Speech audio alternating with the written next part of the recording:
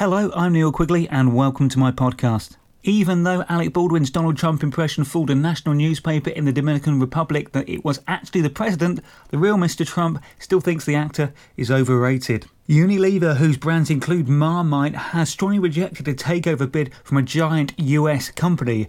Now Donald Trump's either going to love or hate that. Apparently the new 50 Shades Darker film is so bad it's like sitting through 2.5 hours of torture, ironically.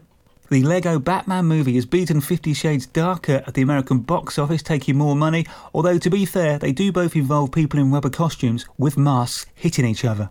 Some shock news this week as prisons which are full of violent criminals and drug dealers are found to be full of drugs and vicious fights. I mean, who could have predicted that? According to new research, dogs mirror their owners' personalities, which is why I presume Katie Hopkins has a female pug with a couple of heads. Business news, Samsung were the only business last year who, despite being on fire with their phones, lost money. So apparently Nokia are going to bring back an old classic phone. They're going to bring back the 3310. Do you remember that? It was a great phone. Its battery would last for about a week. It was fantastic. It was robust. You could drop it a million times. It wouldn't break. The thing is, it couldn't do anything. It could make phone calls and receive them. And I think it could just about send text messages. That's the reason its battery life was so good. It didn't really do anything. Oh yeah, and it had that really annoying Nokia ringtone. The Cooperative Bank has put itself up for sale, which is very accommodating of them.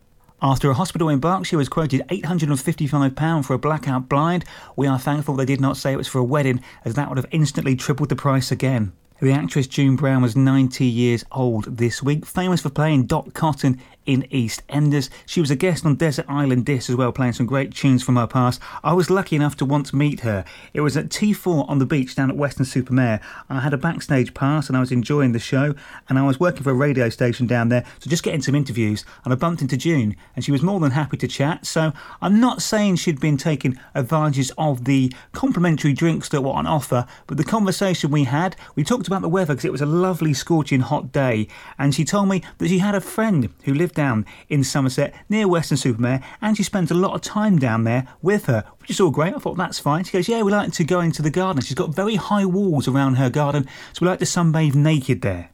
Yeah, Dot Cotton admitting that to me. June Brown was fantastic fun when I met her, and wish her a very happy 90th birthday this week, although I've never been able to watch EastEnders in the same light since. So after the Canadian tennis star Eugenie Bouchard agreed to go on a date with a student after losing a Twitter wager, basically he was betting her that his team, the Atlanta Falcons, would win the Super Bowl. She said they wouldn't. He said, well, if they did, will you go on a date with me? She said yes. The Falcons won. She went on that date. Now I'm currently compiling a list of 10 celebrities I'd like to place bets with, just in case this comes good again.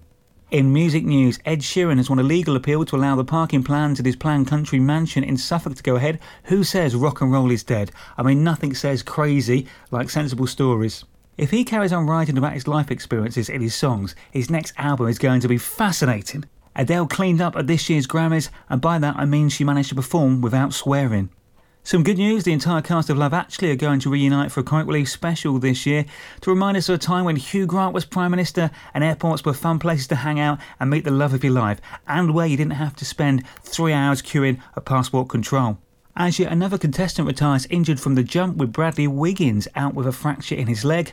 I think I'd rather take my chances on the Hunger Games instead of this. Less chance of getting hurt, surely. The England cricket team are trying to recapture the past by going back to their root.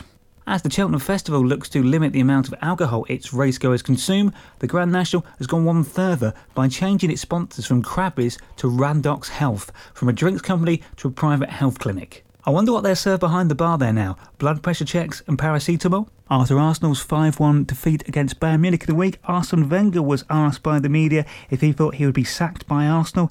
He said he couldn't see it. No change there then. This week, firefighters were called to a blaze at a suspected cannabis factory in Birmingham. 3 people were treated to smoke inhalation. Good to see after a year away, Playboy have decided to bring back nudity to their magazine after, would you believe, sales dropped. I mean, what else did they think people were buying it for? The intriguing stories or the adverts?